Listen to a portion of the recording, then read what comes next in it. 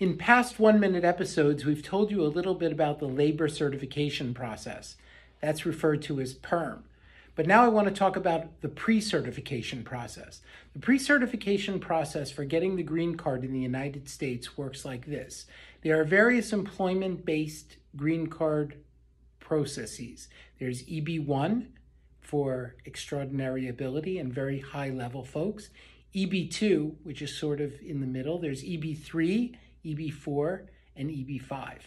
And so pre-certification is in the EB-1 classification. So what we're going to do is we're going to tell you a little bit about how pre-certification works in the various categories and why it's better than the PERM labor certification.